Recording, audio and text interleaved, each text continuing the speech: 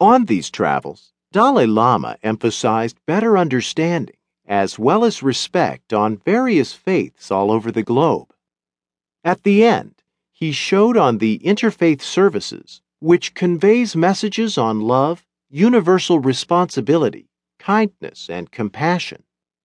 He even mentioned that the need for simple human-to-human relationships is becoming increasingly urgent.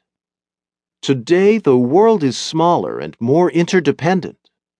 One nation's problems can no longer be solved by itself completely. Thus, without a sense of universal responsibility, our very survival becomes threatened.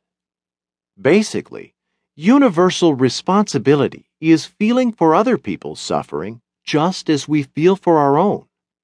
It is the realization that even our enemy is entirely motivated by the quest for happiness. We must recognize that all beings want the same thing that we want.